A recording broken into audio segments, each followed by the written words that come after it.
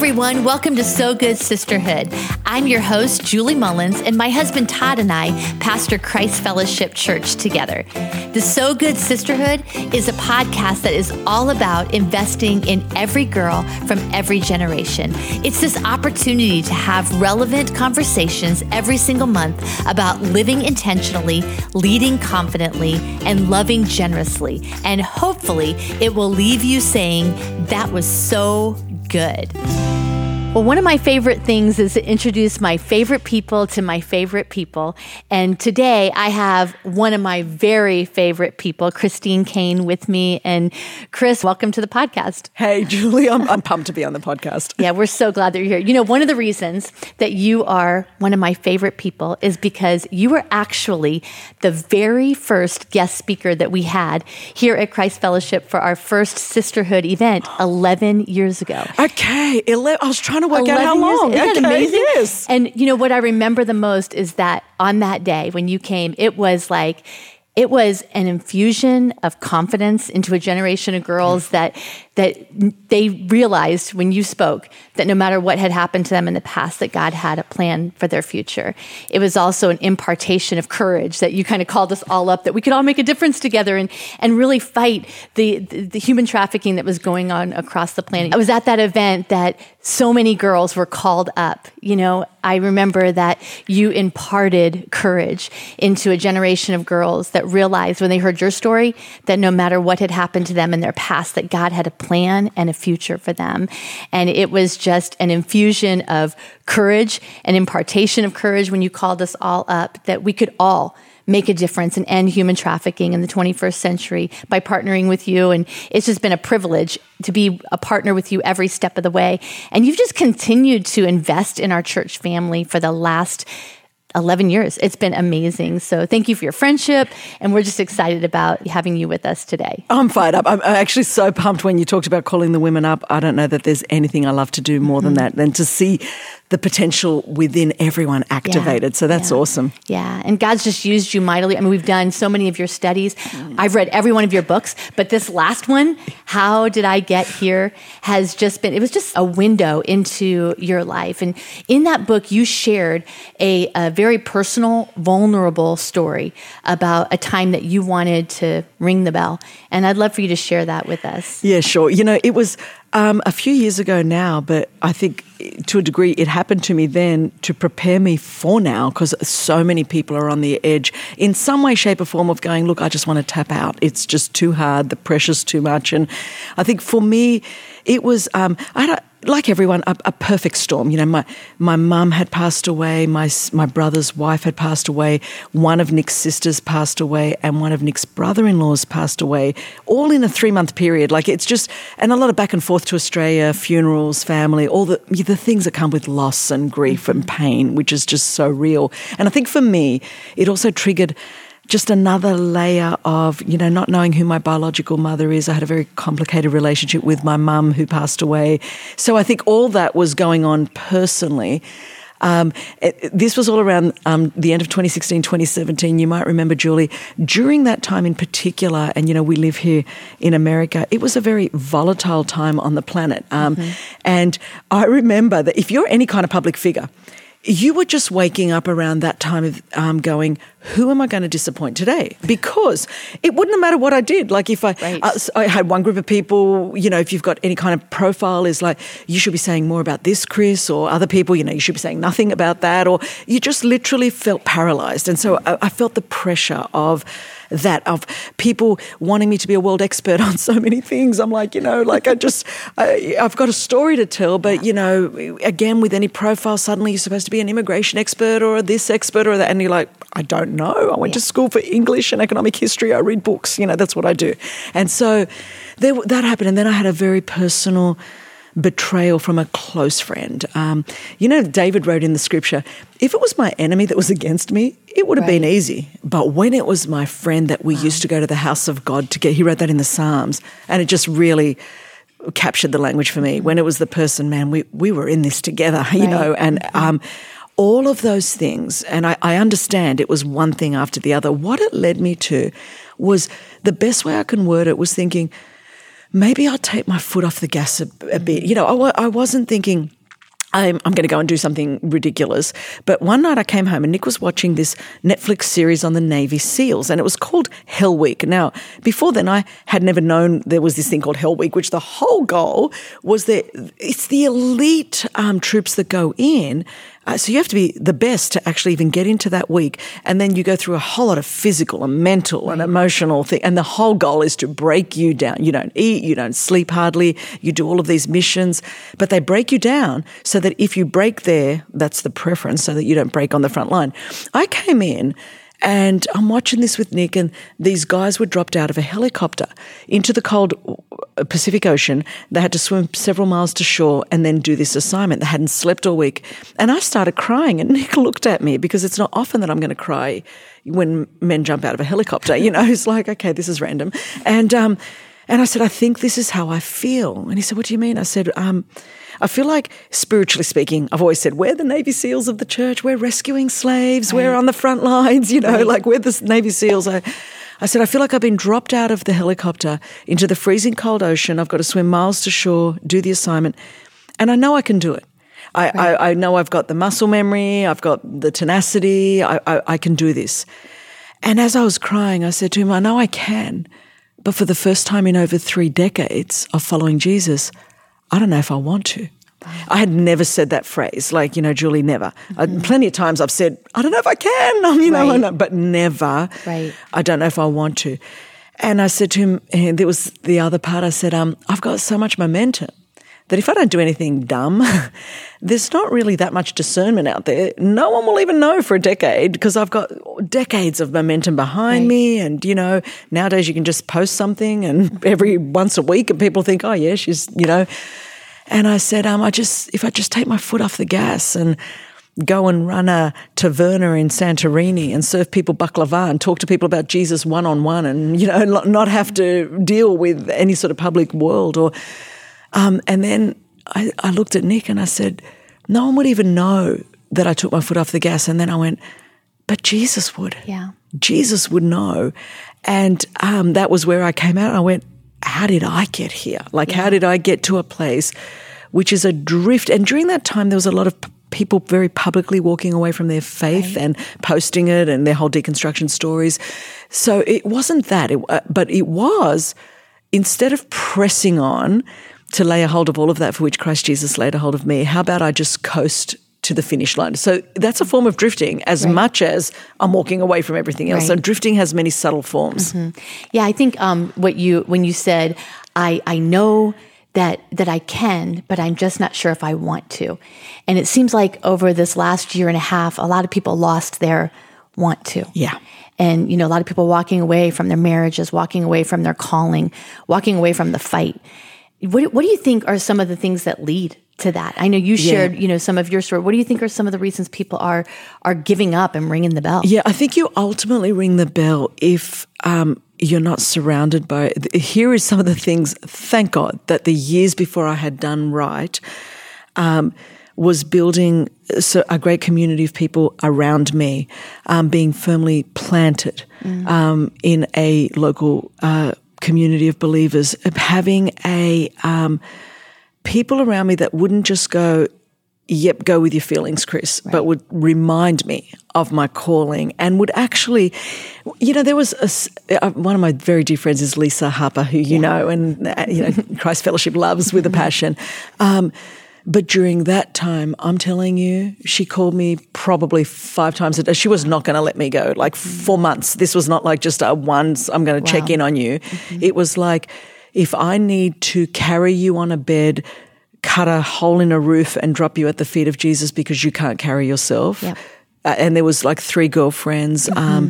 Shelley Giglio was another one. There's a couple of girls around that time that were like, we will carry you as long as we need to carry you, but you are not going to go. I can't even begin to explain to you how that probably kept me more than almost anything else. Yeah, I think that whole concept, and we were created for community. And I know we say that all the time. It's become a little bit of a, you know, it sounds trite, but it's so true. Yeah. It's so true.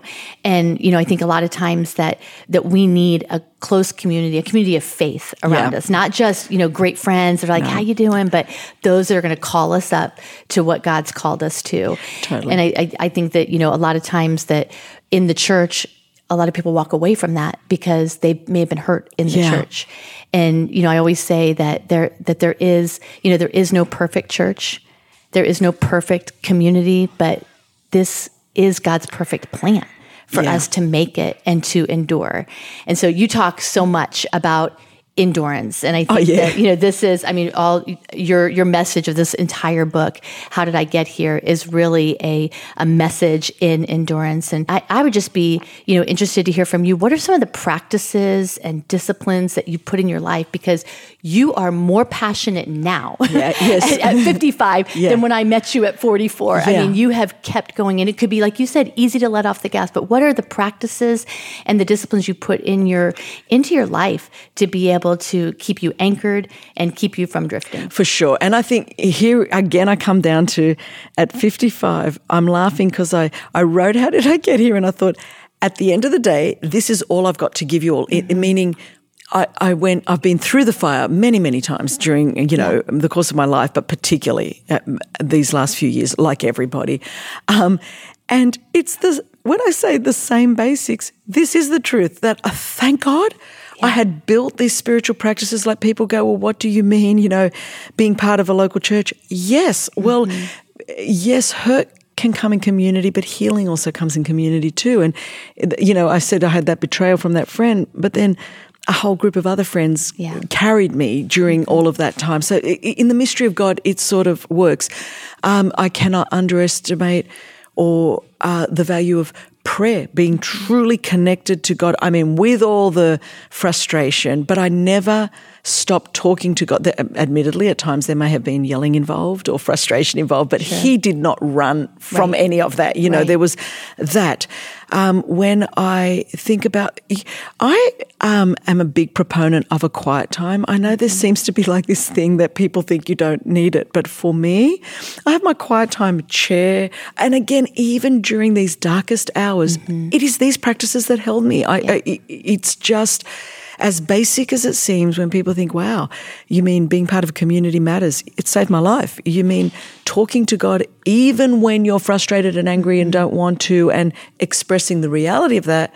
You can do that. Christine, you even did that as a Bible teacher. Right. Yes. I'm saying yes. And, I think it's a matter of going, I'm going to stay in a regular Bible reading plan. And there was times, there are times when I'm firing and I can just go, I'm in there on my own. Well, you know what? I needed, there was a season during that dark season where, thank God for whether it's YouVersion or the Dwell app where I just needed someone to read the Bible to me. Yeah. And that's how I got through. Like, it was like I didn't have the strength, but because I stayed, I did whatever it took to stay connected. And then when I didn't even have the strength, I thank God in the 21st century we have so many resources that if they're used for the right reason, they literally can be like something that keeps us anchored in that hour. It certainly did for me during that time. I totally can relate to that. You talk a lot about renewing your mind,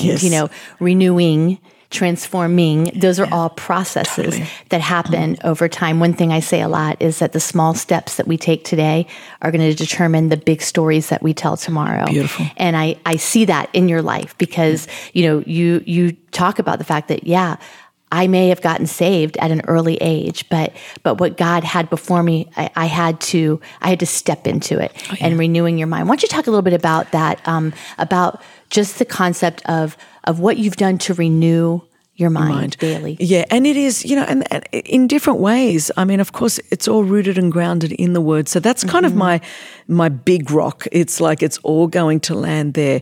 Over the course of my life in different seasons, and the one I just came through too, I've had some good Christian counselors. I've had everything from spiritual directors, that there are different times where there might be a spiritual director, and Christian therapists, and again, to the point that they're in alignment with the Word of God. While I was going through that season in 2016, 2017, I went through intense therapy. I think with my mother passing away, I went to a family of origin counselor that was just amazing. But then we hit a point at about 8-month mark where some of our foundations were different, and I thought it's not actually going to be helpful for me to keep going here because my beliefs are in alignment with the Word of God. And at that point, so you've got to kind of set that. So for me, it'll come down there, and then I will get as much supplementary help as I can to help me renew my mind. I will read books and different authors. I will listen to podcasts, and I listen to diversity, but I'm still always going to come down to the rock of, is this rooted and grounded in Scripture? So whether it's even a counselor or whether it's a friend or a book or a commentary, but I am, to this day, I enrolled in grad school at 50 because I wanted to keep renewing my mind and I wanted to keep being transformed and I wanted to keep being effective. And, I'm considering now that I finished my master's, like doing a doctorate for the same reason that I want to be committed to the ongoing process of renewing my mind, both about my beliefs about God and my beliefs about myself and my beliefs about neighbor. That's so good. So good. So rich. One of the things, going back to what we were talking about earlier about prayer, one of the chapters in your book that I loved so much is when you talked about just lamenting. Oh, yeah. And, just even the practice of lamenting. Can you unpack that? For sure. And I think, with COVID and just with all of the turmoil of the last several years, it's like the Christians are rediscovering what it is to lament. The Psalms are full of pouring out your thoughts, feelings, hearts, frustrations, anger, grief, pain. God is not scared of emotions. And I think if you come from a particular religious culture or Christian culture that really downplays emotions and almost like there's something wrong with you if you feel, what we do is we keep pushing these things down instead of taking them to God. And eventually it's going to explode. It's going to pop up somewhere. It's either that is somehow how we're trying to medicate that through maybe different addictions or different habits that are destructive ultimately, when God's like, you could just bring this to me. You could just pour. And I often say to people like, if you, even to this day, this is like, because it's a practice that I've just learned to do, I do not withhold from God anything, because He knows anyway, and we can say that but I do come from a Greek Orthodox culture where I was scared to learn to do that, because you really do. You're brought up with this thought that somehow that's dishonoring God, or you're going to make Him angry, or He's going to punish you. And of course, all of those things are things that I had, whether this is what they meant to teach me or not, it's certainly lessons I internalized that you somehow just have to be on your best behavior to God. You have to pretend everything's okay. And you're dying on the inside. So you're either going to pop an extra pill or have an extra glass of wine or do something, and you end up medicating stuff, not because you want to become an addict or escape to porn or do something, but because you don't want to feel anymore. You don't know what to do with this. So you're going to do something, is what I'm trying to say. You're going to do something. Then that sets off guilt and shame and condemnation. So I'm like, I think because of all the processing and maybe therapy, and I've just learned, just lie on the floor and leave it all before God. And I have done that 20 times a day if I need to. Like, you know what I mean? And it kind of getting that out at that level. I found reading the Psalms, and I'm starting a whole new seasons of every morning just reading a Psalm aloud. There's something about praying the Psalms, and then you start praying them, saying them out loud to God, and you're like, is this in the Bible? Right. You mean, it's sort of like I feel like vindicated. It's like, God, I hate them. God, kill them. Okay, Lord, please forgive everyone, and I love everyone. Awesome. There's another Psalm. And, by the time you've vented that, you feel I could go to work today. That's so true. I know. And, really, when you think about it, like Scripture is just full of lamenters. You've got Jeremiah, Elijah, David, who you just mentioned. And honestly, when we follow their example, that led to an intimacy absolutely with Christ, that honest prayer and that conversation that we can have. It's amazing. So I love that so much of your message, you talked about God's people and you talked about God's word. And it really, just to sum it up, really just speaks volumes that even when we don't know what to do, we can always know where to go. Amen. We can go to the Word, we can go to prayer, we can go to God's family, and that's what these are the gifts that He's given us. Okay, so to just end this time together, again, one of the things I have loved watching you over these last several years, even prior to you coming here the first time, and knowing you personally, is that God seems to be always speaking to you a new word in every season, that you don't settle for a word from a past season. And so I would love to hear right now, today, what's God teaching you now? What is the now word that God's been laying on your heart for this season? It could be today, this week, but we know that God is always speaking. So what's He speaking to you? Yeah, right like now? for me, it's like, it's time, like in our hearts, to draw a line in the sand that says, as believers, as followers of Jesus, is I'm all in, and it's time to get our skin in the game again. That doesn't mean it's going to be pretty, but you can tell there's been a lot of Christian commentators and Christian critics in the grandstands. So we've got the grandstands have been just running rampant the last 4 or 5 years, with very little skin in the game. It's like there's a lot of trying to skin people alive, but there's not a lot of skin in the game. And yet we come from a legacy and a great cloud of witnesses that had skin in the game from right the Old Testament through to, the New Testament all the way through. I think all of the disciples, the way that they, died, and how Paul was beheaded and John the Baptist was beheaded. I mean, there was skin in the game. And I mean, ultimately, obviously, Jesus Christ gave it all. He had all skin in the game. And the invitation that we have is to be all in. So in our heart, there needs to be a consecration where we go, I'm not just going to sit in the grandstands and be a critic or a skeptic or a commentator. Lots of that happening. But I'm going to get back in the game, all in, all heart. Now, with love and grace and compassion, but I am drawing a line in the sand. I think there's been this, it's almost like, if a bomb goes off and everyone's just so shocked, like you don't even know. We've been wandering around like that for a few years, and then commentating on it and criticizing and doing our thing. And it's like, okay, time to get back on the field and time to get in and all in, knowing that you're all in, because if we don't call people to a Christianity of skin in the game again, all we're going to have is Christians in the grandstands thinking they're in the game, thinking they're on the field because they're in the gates, but they're not actually on the field playing the game. They're in the commentary box and they're in the spectating box. And so it's time to get on the playing field. Yeah, that is so rich, so good. I am going to re-listen to everything you just said because I believe it. Yeah. And thank you for not ringing the bell and quitting, but thank you for ringing the bell of salvation, of freedom, of renewing our minds, and for being all in. And what you've imparted today, I know, is going to be a lasting word. So thank you so much for being with us today. Hey, it's my honor. Thank you, Julie.